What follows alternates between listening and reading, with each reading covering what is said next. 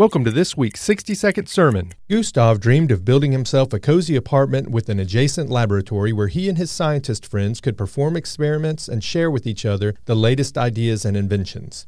Shortly after its completion, the simple apartment became the envy of the elite throughout the world, not because of its amenities, but because of its location and the structure that is named after Gustav, the Eiffel Tower.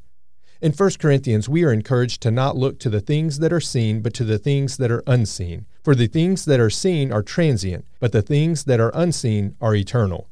Gustav Eiffel was offered incredible amounts of money to rent the apartment for just one night, but he turned them down each time. In the same vein, Satan makes offers to us of temporary pleasure and satisfaction, but these offers will cost us much more in the long run.